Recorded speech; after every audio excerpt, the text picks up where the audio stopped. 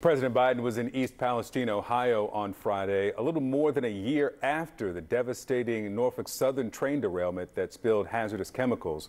The president met with local officials and berated Norfolk Southern, calling the derailment an act of greed. Yeah, this is the first time the president visited East Palestine and has been under pressure to visit since the derailment happened about a year ago. CNN White House correspondent Camila DeChalis joining us now with more. Hi there, Camila. Tell us more about President Biden's visit. Good morning, Amara, Victor. This was pretty significant, the fact that Biden went to the town to visit, because the train derailment happened more than a year ago. Now, during the visit, Biden made public remarks where he just really emphasized how the government is continued to support and really committed to providing the resources to members of that community that have been heavily impacted by this train derailment. During his speech, he also emphasized how he really wants to hold Norfolk Southern accountable for the role that they played during the train derailment. Take a quick listen to what he had to say yesterday. While there are acts of God, this was an act of greed. Norfolk Southern failed. Like I said, your compassion and resilience of the leadership of this community and the people of this community, the courage, they deserve the care and resources we owe them, because that's what we do. Now, the biggest thing to come out of these public remarks is in Biden's visit is that he announced that the government will be providing 6 federal grants for researchers to study the long-term and short-term impact of the train derailment and the chemical spill that happened in this community. Amara, Victor. Camila DeChalis, thank you so much. Joining me now was one of the residents from East Palestine, Ohio, Krissy Ferguson. Krissy, good morning to you, and thank you so much for being with us this morning. I know that you have been out of your home and relocated a couple of times since this train derailment. The president has since visited. It's been over a year now. What are your thoughts on President Biden's visit to your native town and the timing of it? I asked a year ago yesterday, I made an emotional plea for President Biden to come to bring FEMA housing. I am going to have to go back in May if somebody does not step in and help with relocation from our government. So it's crucial, but taking a year to come has left many suffering in their homes, getting sicker by the day.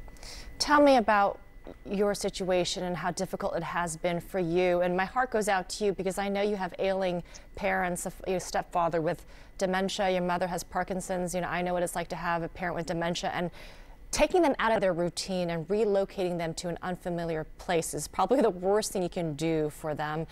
What has it been like for you this past year in terms of where you've been living and moving, and where are you now? The 32 days in the hotel with 6 of us was heart-wrenching. Then Norfolk Southern had rented us a home due to my home is no longer safe. I get the contaminated creek water that comes into my basement. And they rented us a home, and it was until March. And they extended the lease till May, but after May, we're at a standstill because they will not buy us a home. They want us to go back to that one, and we can't because I've had independent testing from Scott Smith that shows alarming levels, and we're stuck.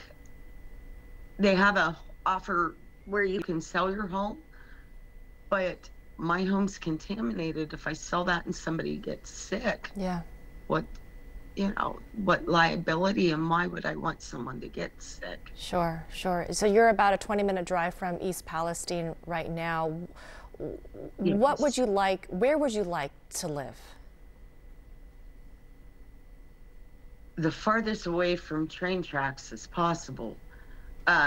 But my mother and stepfather has had a year to adjust to this home now. It's going to be over a year, and I have to rip them out again. I would like to be, like I said, nowhere near train tracks, but it's not about me right now. It's about what's best for my parents. And what's best for my parents is not to keep uprooting them, and definitely not to send them back to a home that's contaminated. I'm so sorry that you're going through this, Krissy. So much stress on you, and you have a pretty large family that you're taking care of. Yes, yes. I thank anyone for that helps. It's truly appreciated. But we are fed up with our politics, as you can tell by my shirt. This man had went into the creeks, Dr. Rick Scheid. He went in. I've not seen, and did testing, I've not seen people like Mike Rowley come unless it's for, to do a rally the day President Biden was coming to do a Trump rally. There's a time and place for everything. And we need help, but please, the help that's coming, they have to want to help and not do it because an election's close by. Yeah, we hear you. We know President Biden has promised that the EPA would remain in the area until the cleanup effort is complete, but obviously your life remains in limbo and you need help, and we hope that the people in charge will hear you and reach out. Krissy Ferguson, we're going to have to leave it there. I'm so sorry to talk to you under these circumstances. Thank you, and we wish you the best. Thank you.